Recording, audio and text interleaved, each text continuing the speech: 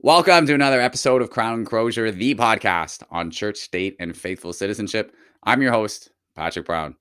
Today is a special episode. Our guest is Garnet Jenis, Conservative Member of Parliament for the riding of Sherwood Park, Fort Saskatchewan in Alberta, Canada. He served for 7 years in the House of Commons, having been first elected in 2015. And he's widely regarded as one of the most thoughtful and credible voices on human rights and religious liberty in the House. He's also the host of his own podcast show, Resuming Debate, where he often invites members from other parties to engage in civil and spirited discussions around big issues of the day.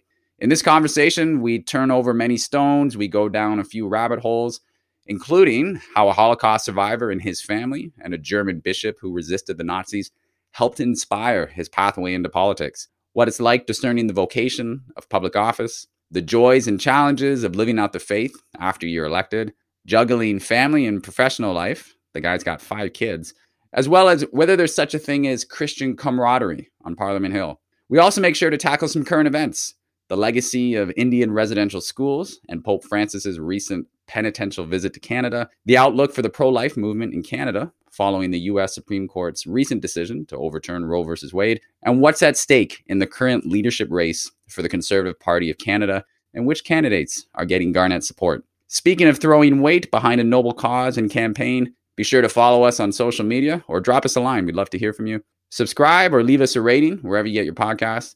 And for more information on how to support the show, check out our website at www.crownandcrozier.com.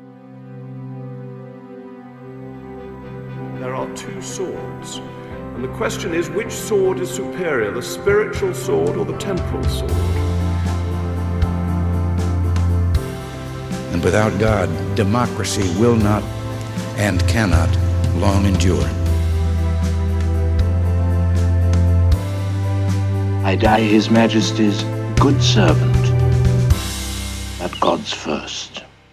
Welcome to a very special episode of Crown and Crozier. Our guest is Canadian Member of Parliament, Garnet Jenis. Garnet, a warm welcome. Really appreciate you joining us. Well, thank you so much. It's really good to be with you today. I wondered if the mayor of Brampton was branching out since the Conservative leadership race and launched a podcast as well on Catholic issues. And I guess it's a common name, but I listen to the podcast from time to time. I really enjoyed it. It's an honor for me to be a guest.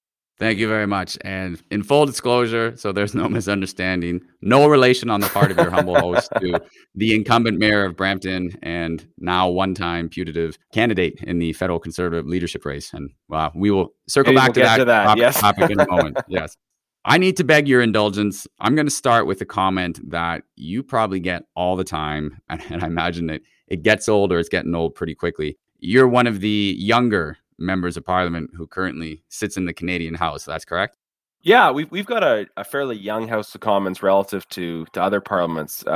So there are certainly a number that are younger than me, but I'm relatively younger. Yeah, 35. Looking at your bio, I mean, you're 35 years old, first elected as a member of Parliament in 2015, about 7 years ago, when you were in your late 20s. So doing the math, that means you've spent almost 1/5 or 20% of your life representing your constituents in the federal legislative branch. That's an extraordinary accomplishment. I want to start by asking, what's it like having cultivated that level of experience and cultivated the opportunity to shoulder that type of responsibility in federal elected office so early on in life? Well, it's a real honor to be able to serve my community. I feel like I age 3 or 4 years for every year that I'm in Parliament. But it is nice now at this point, having been in for 7 years, that you start to kind of repeat kinds of experiences and you're able to draw a little bit from that experience. I know the first couple years, everything was new. If there was a legislative issue, a staff issue, a sort of relationship with a colleague issue, you kind of had to navigate it as someone who had never dealt with that situation before. But now I'm sort of at the point where you can draw on past templates or past experiences to say, okay, this particular bill looks or feels a lot like this other bill that we dealt with 4 or 5 years ago. So I can hopefully avoid the pitfalls that were a problem last time. And this is the third Conservative leadership race that I've been a part of. So again, being able to draw on some of those lessons learned, it's nice to have a little bit of experience. And I think one of the arguments I made as a young candidate was that, look, I'm not going to pretend that I'm going to know everything when I first walk in the door, but I hope that I can accumulate some experience that will allow me to continue to grow in my service to this community. And I think I've been able to become just more effective as a result of accumulating a bit more experience now.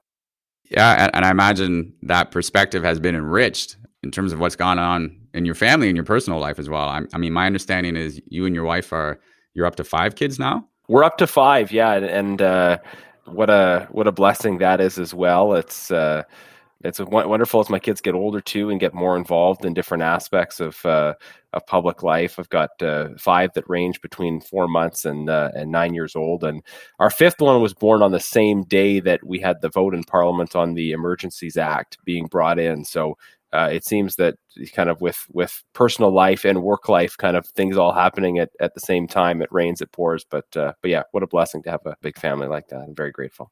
Well, amen to that. My wife and I have also been blessed with 5 beautiful, wonderful children.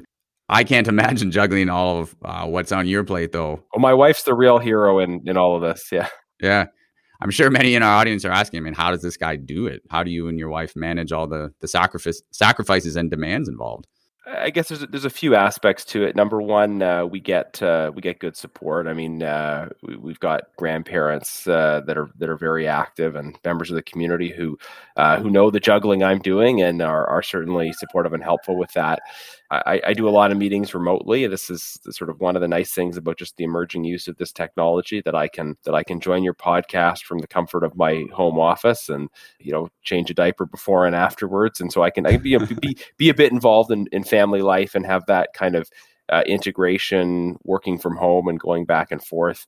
There's no getting around the travel, though. I mean, doing the job well requires you to spend some time in Ottawa, and in the case of the work I do on foreign affairs as well, I mean, sometime in further flung places, and that involves significant sacrifice. And a part of how we do it as well is just have good conversation with the kids about what are the things we're trying to achieve as a family in politics. This is a sacrifice we're making together, and it's for my kids. It's for the values that we believe in as a family, that we work together. When I was first elected, my oldest daughter was, I think, 3 or 4 when we had started having some of these conversations about religious freedom, the work I was doing on international religious freedom, and understanding that as an expression of the values we share as a family. And she really bought into that. I can share a story quickly. It was I was in Ottawa. She was at home. We were on Skype, and she was crying, saying, "Daddy, I don't want you to ever go to Ottawa again."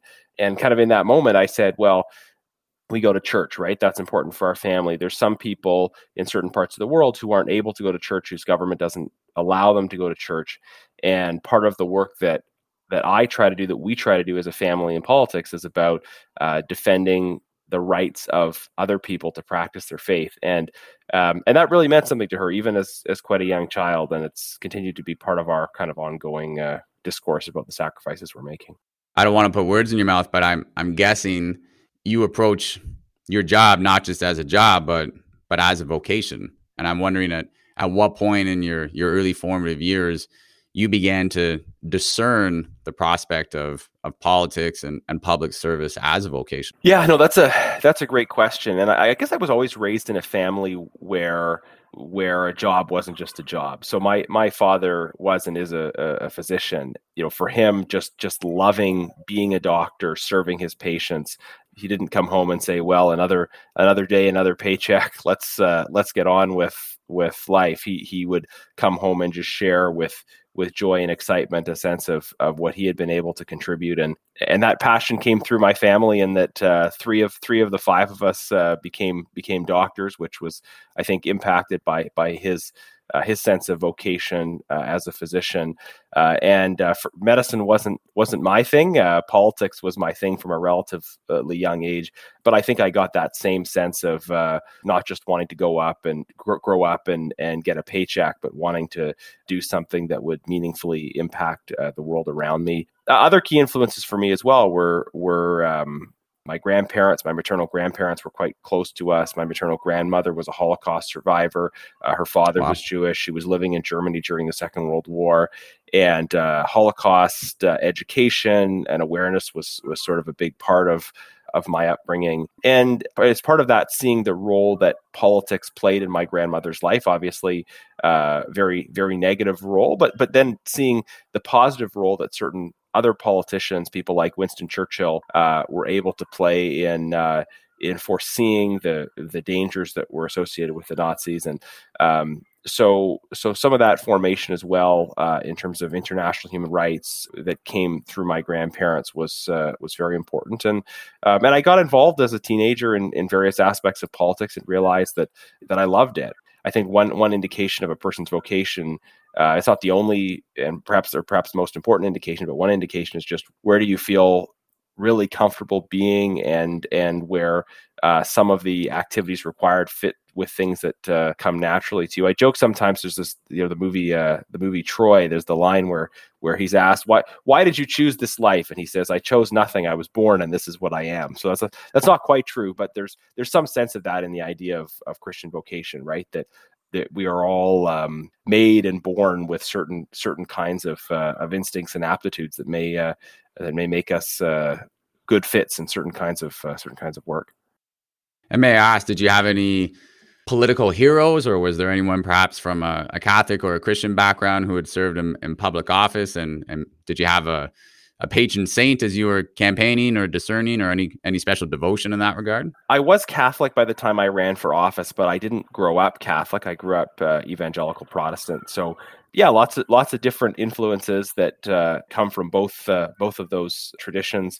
Obviously, St. Thomas More is someone that's important to me, and I think would be to any Catholic in public life. In particular, lesser known, Blessed Clemens von Galen.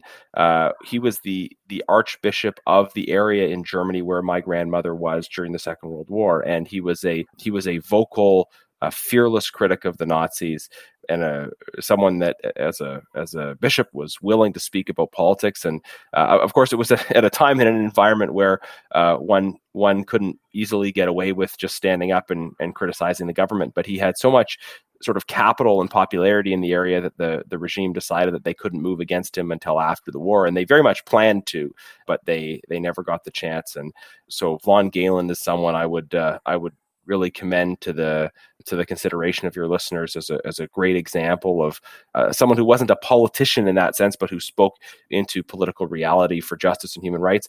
My grandmother, who was not Catholic, who was Protestant by confession, Jewish by background, identified his criticisms of the Nazis as kind of establishing the tenor in which local people were willing to shelter someone in her situation. It was because of the circulation of his sermons, well beyond the Catholic community as well, the circulation of his sermons, that people were willing to help shelter her and prevented her from being captured. Growing up, thinking back, certainly, I mean, William Wilberforce is always, I think, a guiding light for people when it comes to human rights work and defense of justice and human dignity. And one hero that I have to mention is the local member of parliament in my area, Ken Epp, when I was growing up. Just an extremely principled, humble, devout man who passed away recently, actually, and I had the honor of speaking at his funeral, and just remembering how his example of steadfast, fearless, principled service made politics look like an honorable profession to a young man growing up in his riding. That's wonderful. I mean, what a joy and blessing to have all those influences in your life at such a young, formative age. So you were first elected in 2015. You had a bit of experience on Parliament Hill or in the Ottawa bubble before that. Can you speak a little bit to your experience on Parliament Hill before you decided to run for office? Sure. Yeah, I had an opportunity to come to Ottawa and study after high school. I graduated in 2005. I studied at Carleton in Ottawa, and so Ottawa was a bit of a familiar city to me, which was nice. I had some sort of existing non-political networks in Ottawa, and I had worked as a staffer sort of towards the tail end of my university experience, sort of between 2008 and 2009. Spent some time in the Prime Minister's office and a couple other offices. So I had some existing relationships on the Hill and a bit of a sense of how the ecosystem worked. So that was really valuable experience, and part of the pitch that I made to people during the election, that I had the benefit of obviously a strong local connection. I grew up in my riding. I live in my riding now. But Ottawa was a familiar enough place, and that helped me get a bit of a jump on it.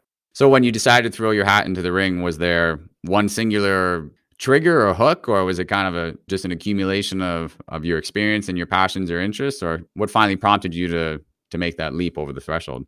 I've had this sense for a while of political vocation, of wanting to serve in public life. And of course, there were specific issues we were dealing with at the time.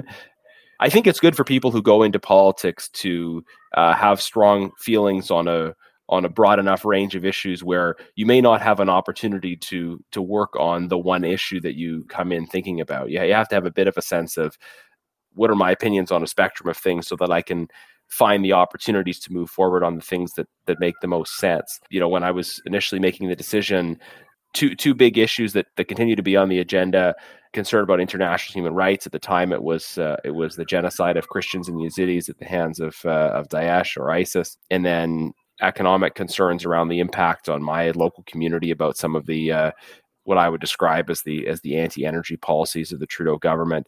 It wasn't the Trudeau government at the time; it was what was being proposed from the opposition, and those were the international human rights issues, those economic issues. They were part of my original political formation, my grandmother's experience, and kind of connecting that to what I was seeing at the time with the genocide of Yazidis and various Christian communities.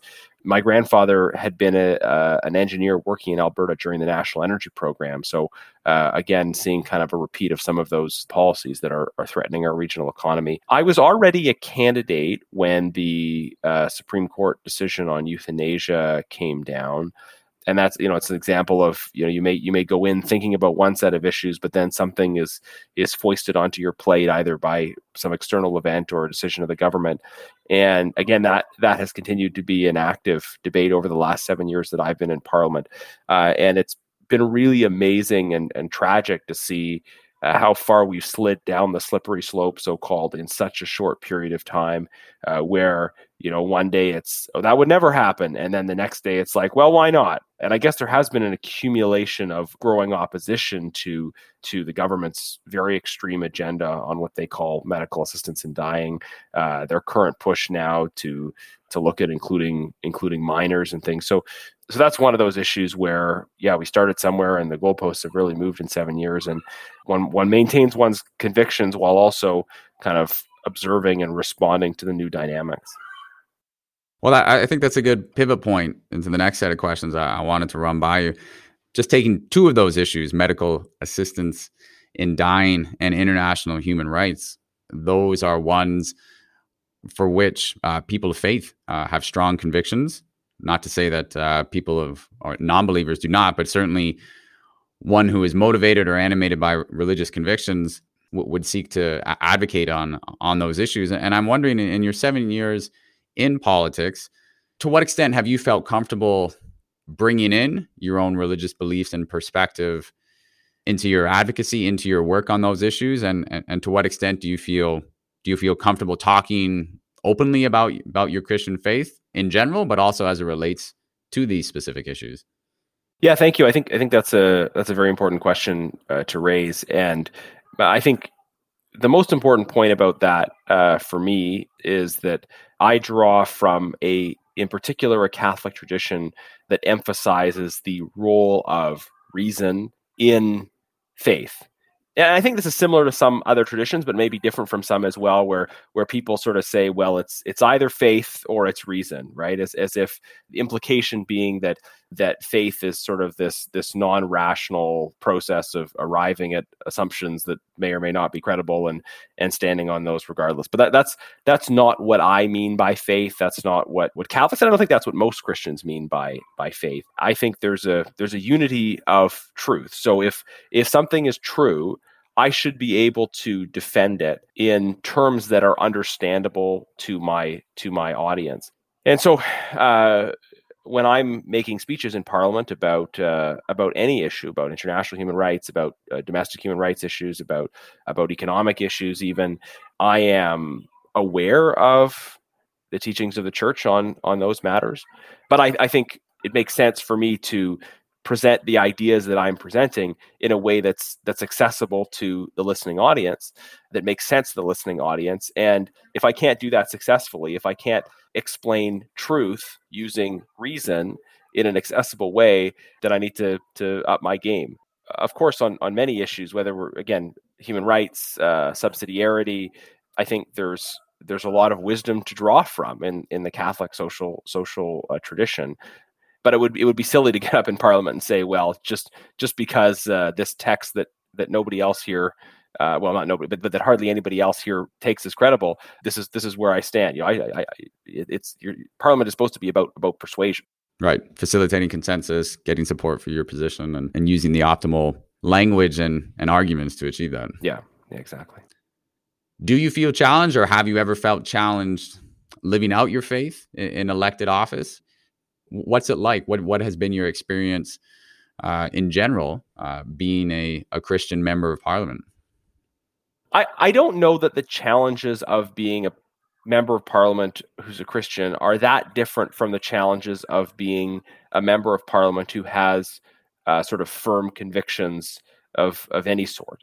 Hopefully, most members of Parliament come in with some kinds of moral commitments, with some sense of what is right and what is wrong, of the way a person ought be treated and the way a person ought not be treated.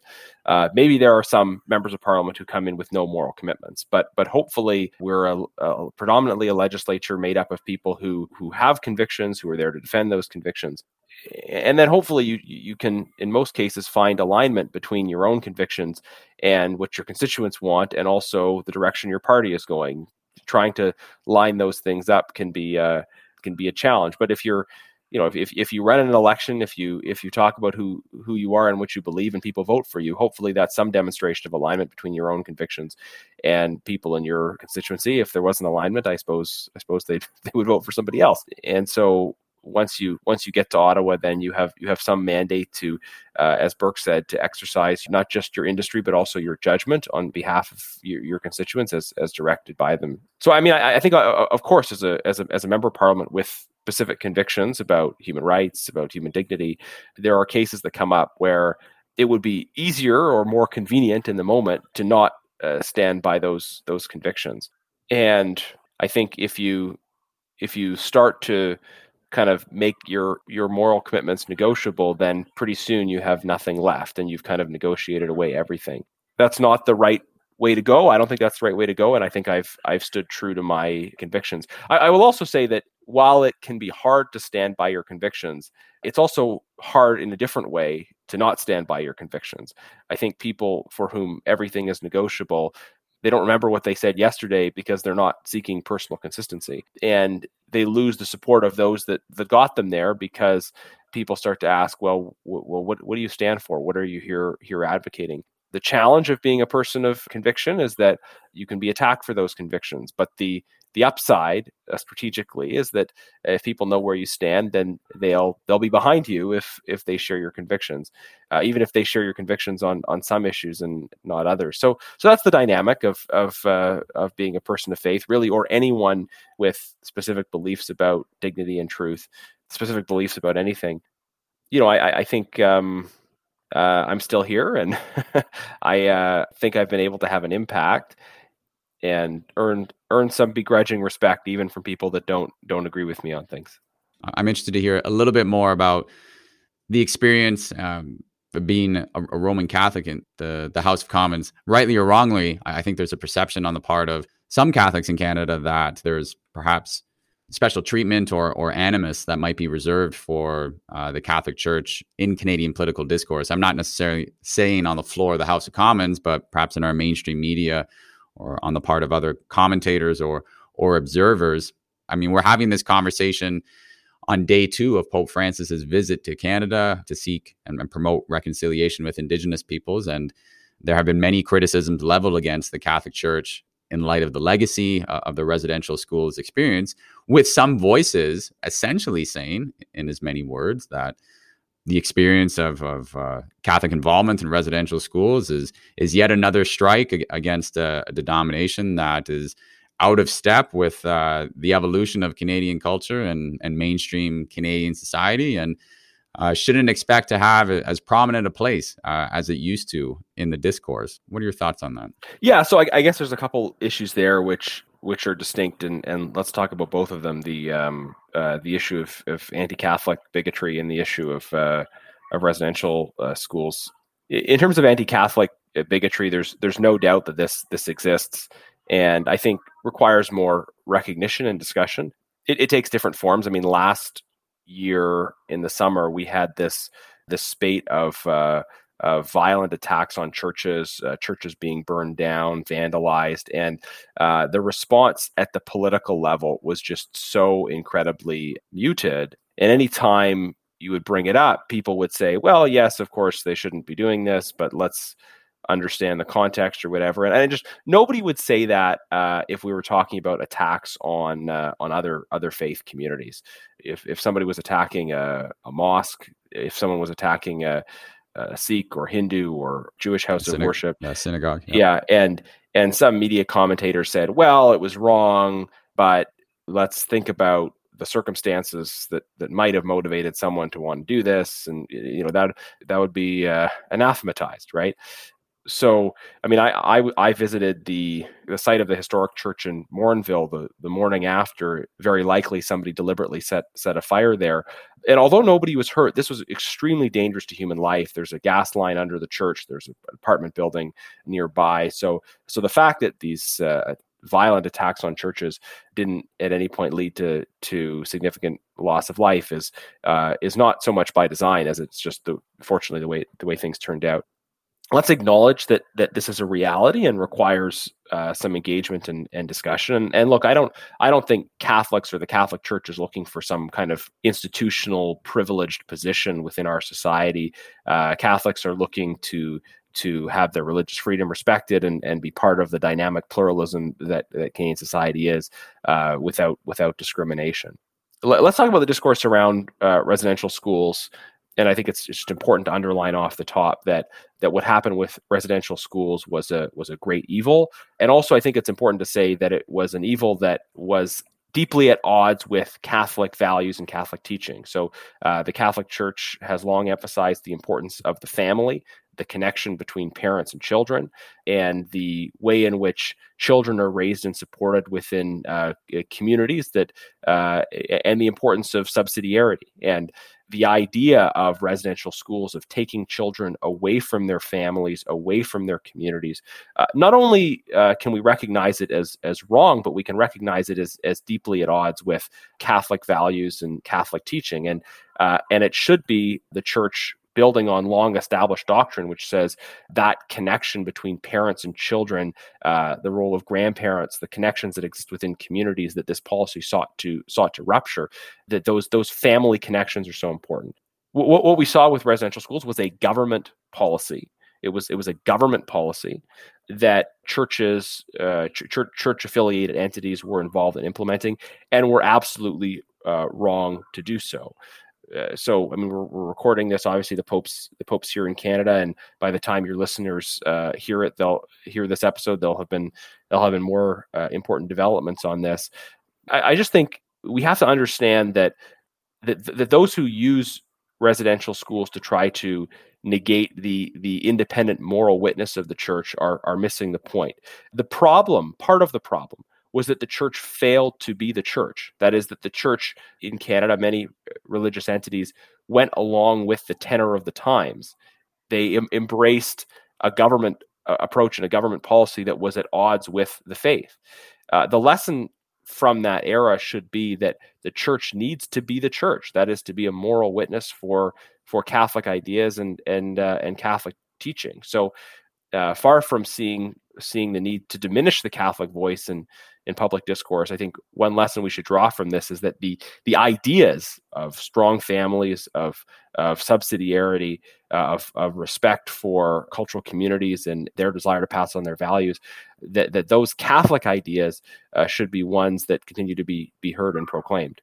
On that last point, with respect to the members of Parliament like yourself who profess the Catholic faith, is there any camaraderie amongst you folks? Is there a kind of a unique or distinct shared sense of purpose and mission among members of Parliament, whether it's in your own caucus or across party lines, as it relates to fostering this sense of common cause with other Catholics in Parliament and seeking to effectively witness to the moral teachings of the Church? Yeah, so I mean, I think in general, our system is becoming more partisan, and in the past, you might have had more opportunities for cross-party community that was organized around various shared principles. I think that's taken also a big hit during COVID. It's harder to form some of those communities. I think it would be worthwhile to talk more about how to build across party lines, communities of elected officials who have some common objectives. And there are some of those issues, those groups, they tend less to be organized on faith lines as on other kinds of lines. Canada's an extremely diverse polity, right? And I think for practical political work, forming coalitions across different kinds of lines is very important. Finding a community with people who may have some things different but other things in common. But I think as someone who sometimes goes to 7 or 8 a.m. mass at St. Pat's, not as often as I should, right? But occasionally you see another member of Parliament there, and it's nice to make that connection and say, okay, maybe we need to spend more time together talking about the things we have in common. That's the Basilica. That's just a few blocks south Exactly. of Parliament Hill, right? Yeah. Well, just on that point around the potential role of religion or faith-based practitioners mobilizing together. I mean, I'm struck by just the history in our country of predominantly British Protestants cooperating with predominantly French Catholics, coming together, helping to give birth to the Confederation, to the Dominion of Canada. Just in that light or in that regard, have you picked up from your colleagues just kind of an appreciation, or is there a general appreciation or awareness of the role that religion has played in Canadian history and Canadian identity, and the importance that religion retains as part of the social fabric in this country? I mean, I think there would be a wide spectrum of views in Parliament about the role of faith. It is interesting you point to sort of the founding moments of our country. We are a country that, and this was much more rare in the 19th century, right, where our organizing principle did not say you've got to be. We're built around one particular faith community. At the time, it was Catholic and Protestant, which seems like less of a big bridge today than it would have at the time. And pluralism is a defining feature of Canadian identity. And I think now in 21st century Canada, being able to identify points of common ground across a much broader range of faith communities to work together on issues. And I think also different people mean maybe different things by faith or religion. This is an important thing as well, right? I mean, for some people, their sense of faith is about sort of community association without a deep sense of personal belief. For others, there may be a sense of personal belief without belonging. There are belongers who don't believe and believers who don't connect as part of a faith community. So I think there's a tendency among members of Parliament for there to be a lot of people who are members of a lot of things, right? They tend to be sort of a joining type of group in general, and that's maybe unsurprising in that part of how our system gets people elected is if you can organize people that are part of whatever group or association you're part of to support you, then you're more likely to be able to get elected. But there's a big mix in terms of how people understand the meaning or significance of those faith associations. And certainly this is one of the many dynamics that plays out in the context of a race for an elected office position or for a position within the party. Your party's in the midst of a leadership race. As you mentioned, it's the third leadership race in 5 years, which is a bit of an unusual stretch. For the benefit of our audience, just a quick refresh on why there's a leadership race. This was triggered by the resignation of the former Conservative leader, Erin O'Toole, back in February of this year. He had held the leadership position for about 18 months, winning in August 2020. About 1 year into his tenure, there was a federal election in Canada, September 2021. By most accounts, it seemed that the party's performance in that election didn't quite meet expectations, with no gain of the seat count in the House of Commons. Mr. O'Toole became the leader after his predecessor, Andrew Scheer, stepped down after 3 years in that role and after losing the 2019 federal election. So I'll just start with the general question. What are your thoughts on the current leadership race and what it means for the party? I think a lot of us are hoping that that this one will be the leadership race that will obviate the need for further leadership races for a little while yet. That whoever wins will lead us into government and keep our team united and firing on all cylinders, giving Canadians the good government that they deserve. I mean, there are some particular circumstances that have led to the different leadership races that we've had. The first of the three was Stephen Harper resigning after having been prime minister for 10 years and leader for longer than that. So obviously a fairly natural time to have a leadership race. Andrew Scheer did well in the 2019 election in terms of making gains. And I think he probably could have made the choice to stay as leader.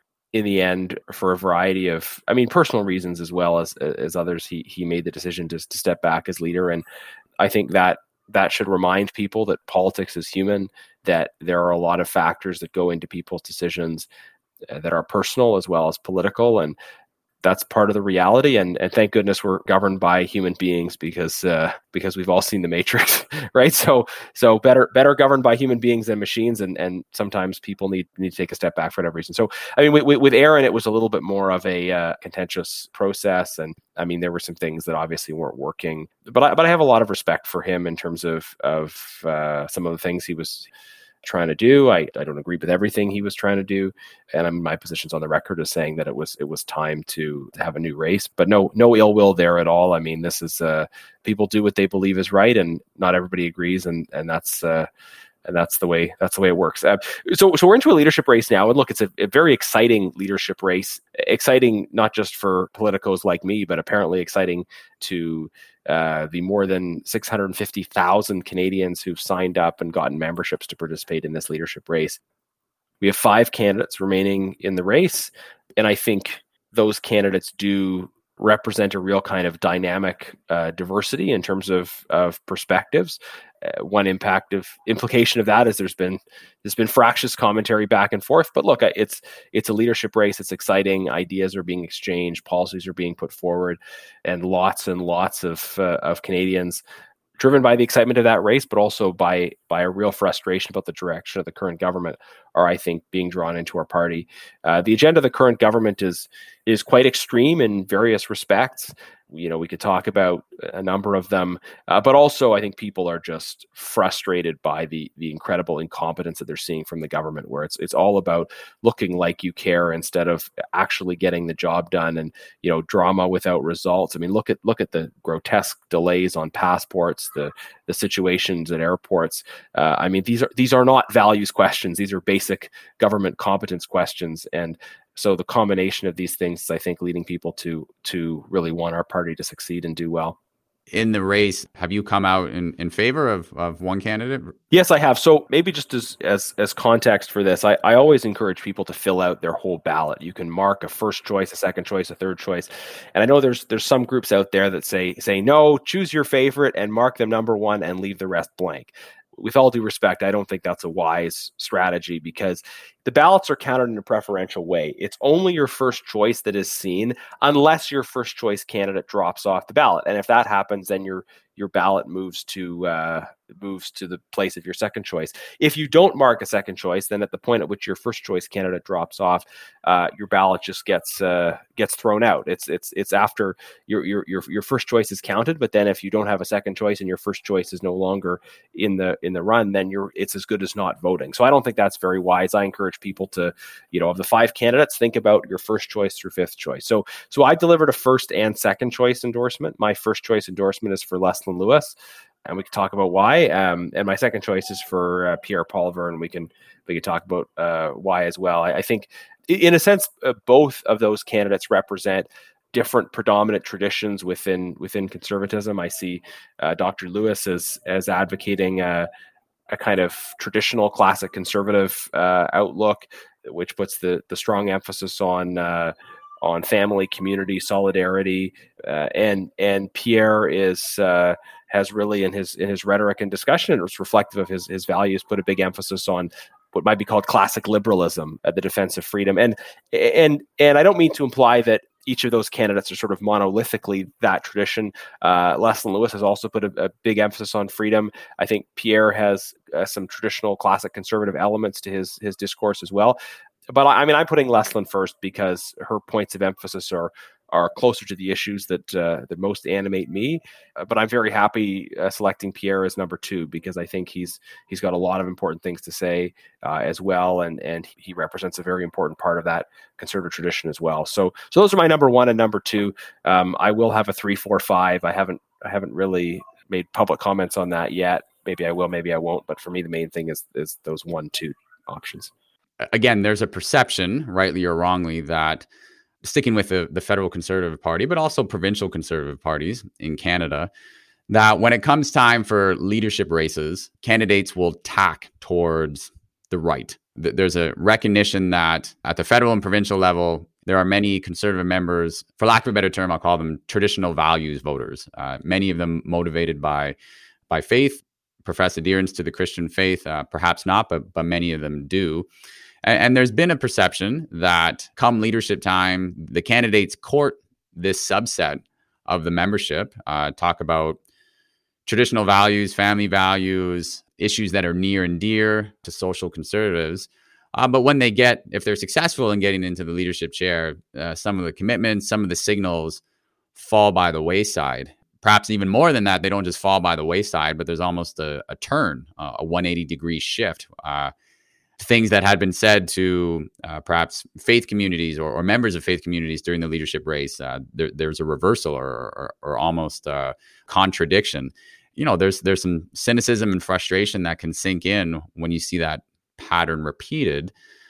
Correct me if I'm wrong, but I think there was an element of that in the leadership experience with Mr. O'Toole, who was seen to be courting members of the social conservative demographic within the Conservative Party, and then fast forward 18 months later, there was real frustration and alienation.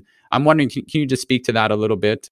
Yeah, that's a really important question, and I appreciate, this is a bit tangential, but I appreciate just the acknowledgement of some of the fuzziness around the terminology, because you'd have a lot of voters who might identify with some labels and not others. But the Conservative Party is made up of people with some different philosophical points of emphasis, but sometimes the labels don't summarize them well. Anyways, in terms of the real question you're asking, which is about the perception of pivots that sometimes happen post-leadership race, I guess a couple things we'll say about it. The people, bluntly speaking, the people best known for trying to make grand pivots have not been very successful, right? So I think if people feel that they've been burned by certain politicians that make grand pivots, well, I think sometimes the folks that have done that in the most obvious and cynical ways have been burned back.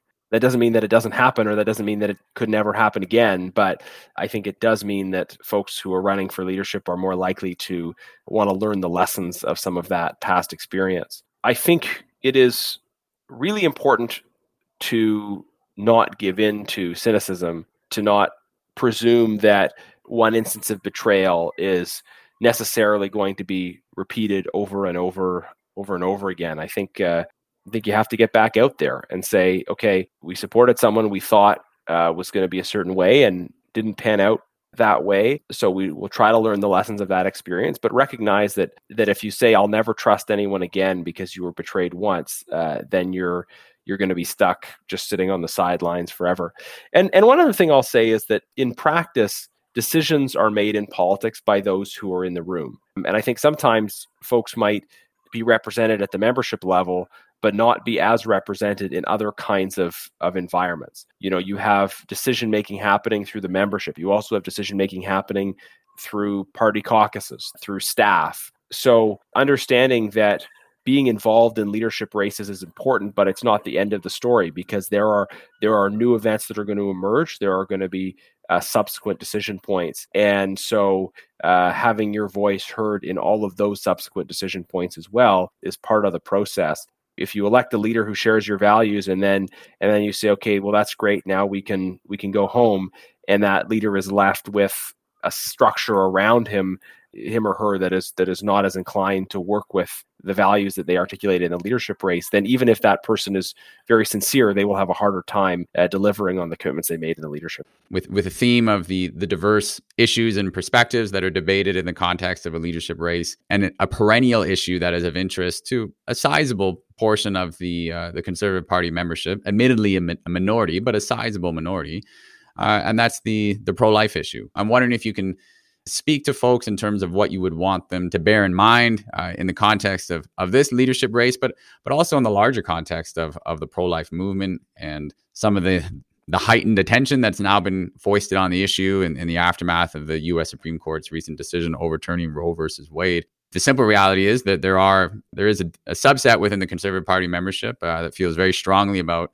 the pro-life issue, and there can be frustration and cynicism at times as it relates to how the issue is treated, or even if it's allowed to be talked about, depending on who's leader or what have you. What would be your thoughts in that regard? Yeah, thank you. It's a big question and an important question. In the context of the leadership race, as I think folks will know, Dr. Leslyn Lewis is personally pro-life, as am I. I see that as a feature, not a bug, so to speak.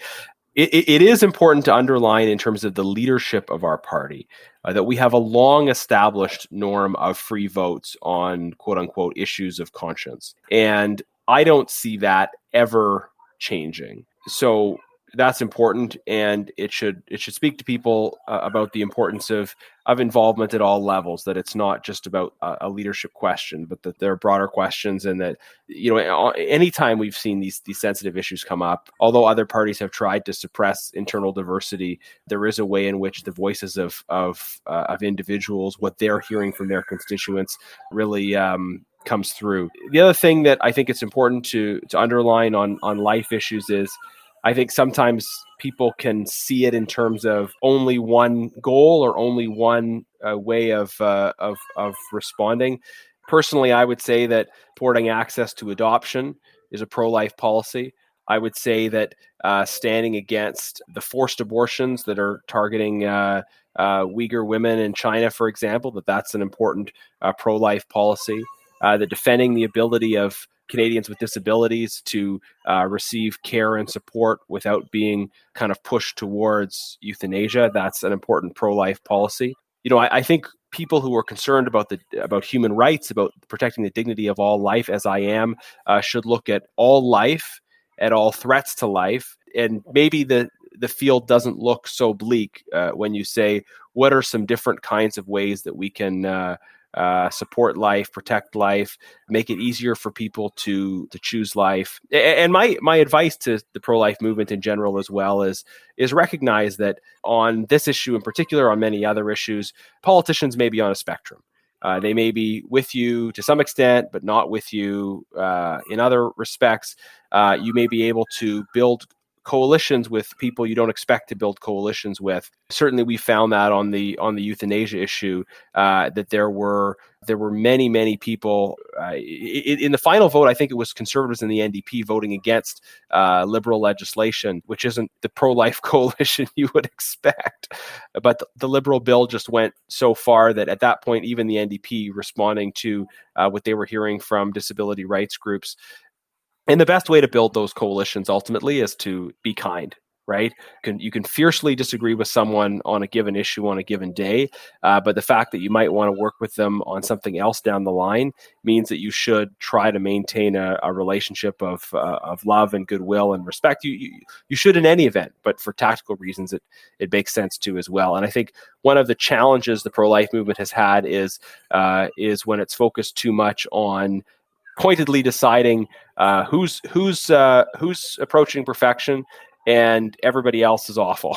And I think it's not about watering down your own convictions, but recognizing that politicians as humans are across the spectrum, and even people who agree with you 100% on the issue might have a different approach when it comes to tactics. And there may be people that don't agree with you 100%, but you can work with some of the time. So hopefully that provides a little bit of nuance and some suggestions.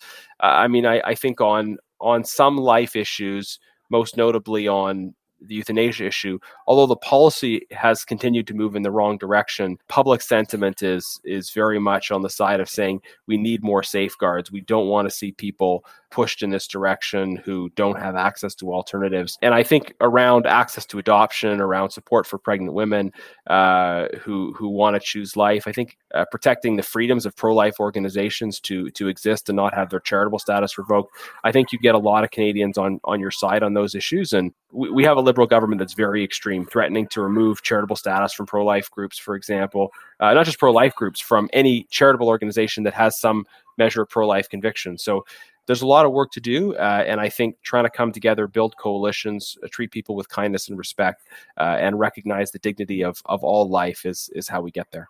Well, I will say, to be clear, we're a nonpartisan program. We're not endorsing any candidate in any party, but it has been instructive to see points of emphasis in Leslyn Lewis's campaign as it relates to many of these issues, because it seems that her conscientious effort is to emphasize these points that seem most conducive to facilitating consensus across a large swath of Canadian society. So on the life issue or abortion issue, for example, talking about sex-selective abortions and late-term abortions, and similarly for euthanasia and other issues. I mean, she seems to have a real gift for zeroing in on those angles and perspectives that are going to be most conducive to facilitating consensus and getting buy-in. She's absolutely my number one choice. And at the same time, I would just remind folks, it's not just the leader, right? It's important to use that membership beyond the leadership race to stay involved and to get involved in riding associations and candidate nominations and party conventions, and just be part of the conversation about the broad range of issues that are in front of us and how to move forward. I mean, it seems to me that one lesson for the Conservative Party after the 2021 election is bringing back members and voters into the fold who went somewhere else. In that context, I'm thinking in particular of the People's Party of Canada, which was a new, let's just say, alternative conservative or libertarian party that emerged on the scene a couple of election cycles ago, I believe. But in 2021, had a much higher presence, and because of vote splitting, actually resulted in some seats not going to the Conservatives. And we've seen similar trends at the provincial level here in Ontario. In the most recent provincial election, there was not just one, but two alternative Conservative parties. We've seen similar trends in Alberta with the Wild Rose Party. I'm curious to get your thoughts on that. Again, it's not just faith-based voters who are tempted to go in that direction and kind of walk away from the establishment Conservative parties. There are other voters as well, but certainly people who take their religious convictions seriously seem to gravitate to these new alternative parties. What's your thought on that particular challenge for the federal Conservatives and trying to keep those people, those voters, those members within the proverbial family? Yeah, it's a great question, and I think some of the examples you use are slightly different from each other. I don't know enough about the Ontario provincial scene to really comment on it in terms of the other parties, although I think it's clearly revealing of a problem if the so-called alternative Conservative Party can't even get itself together under one roof.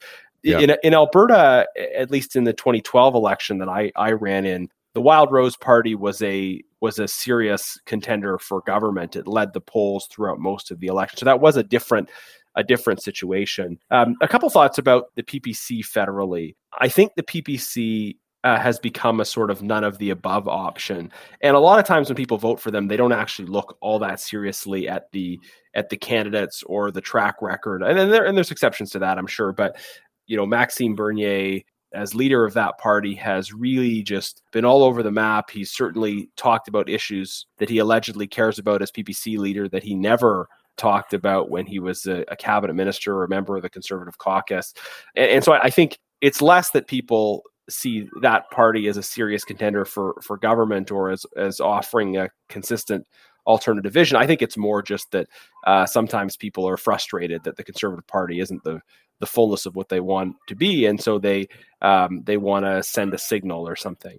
The problem is the effect of sending that signal isn't usually the effect that they want it to have. So if folks choose to vote PPC instead of Conservative, and the effect of that is that a Conservative loses and a Liberal wins, which is the most likely effect. PPC haven't won any seats in the last 2 elections. The effect of that is just more Liberal voices around the decision-making table. And people would like to suppose that somehow that leads to the government changing their behavior because the PPC got more support. That's not how Justin Trudeau makes decisions. Justin Trudeau says, great, I won this seat that I wouldn't have won otherwise, and now I'm going to continue to push my radical agenda.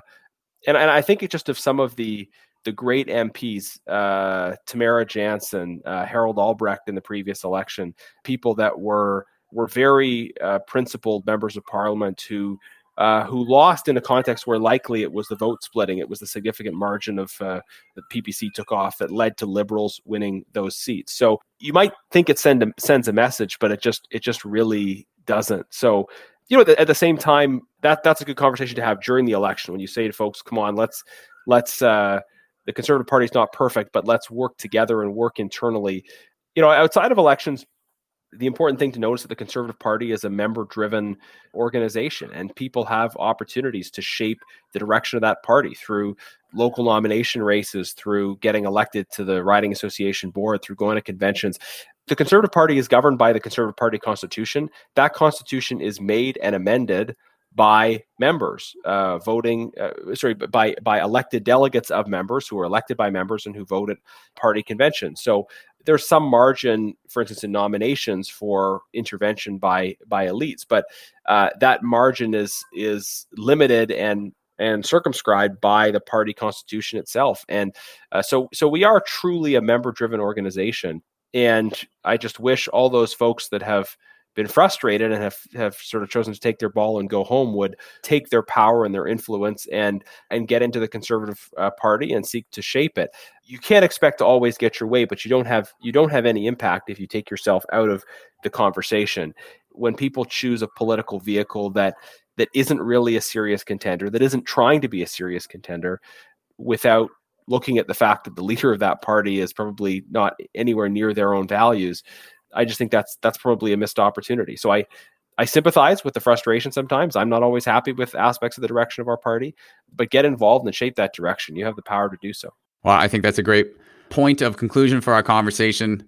Really appreciate your time today. I was just going to finish by quoting from your personal website or your official website about how you've gained a reputation for being among the most outspoken parliamentarians, having spoken more than 100,000 words during your first year in office, more than all 3 major party leaders combined. We appreciate you bringing your outspokenness and your loquaciousness to this program. Very grateful for your time today. Thank you, Patrick. You're certainly my favorite Patrick Brown out there, and I appreciate the opportunity to share some thoughts with your listeners. Thanks for tuning in. If you like what you heard, don't forget to subscribe to our show wherever you get your podcasts, and help us to reach more listeners by leaving us a rating or referring us to a friend. If you'd like to partner with us in the delivery of this podcast, head on over to our website at crownandcrozier.com and click the heart button in the top right-hand corner to learn more about making a one-time or monthly donation. We're sincerely grateful for you listening in, and we look forward to providing you with future episodes on church, state, and faithful citizenship. Until then, God bless.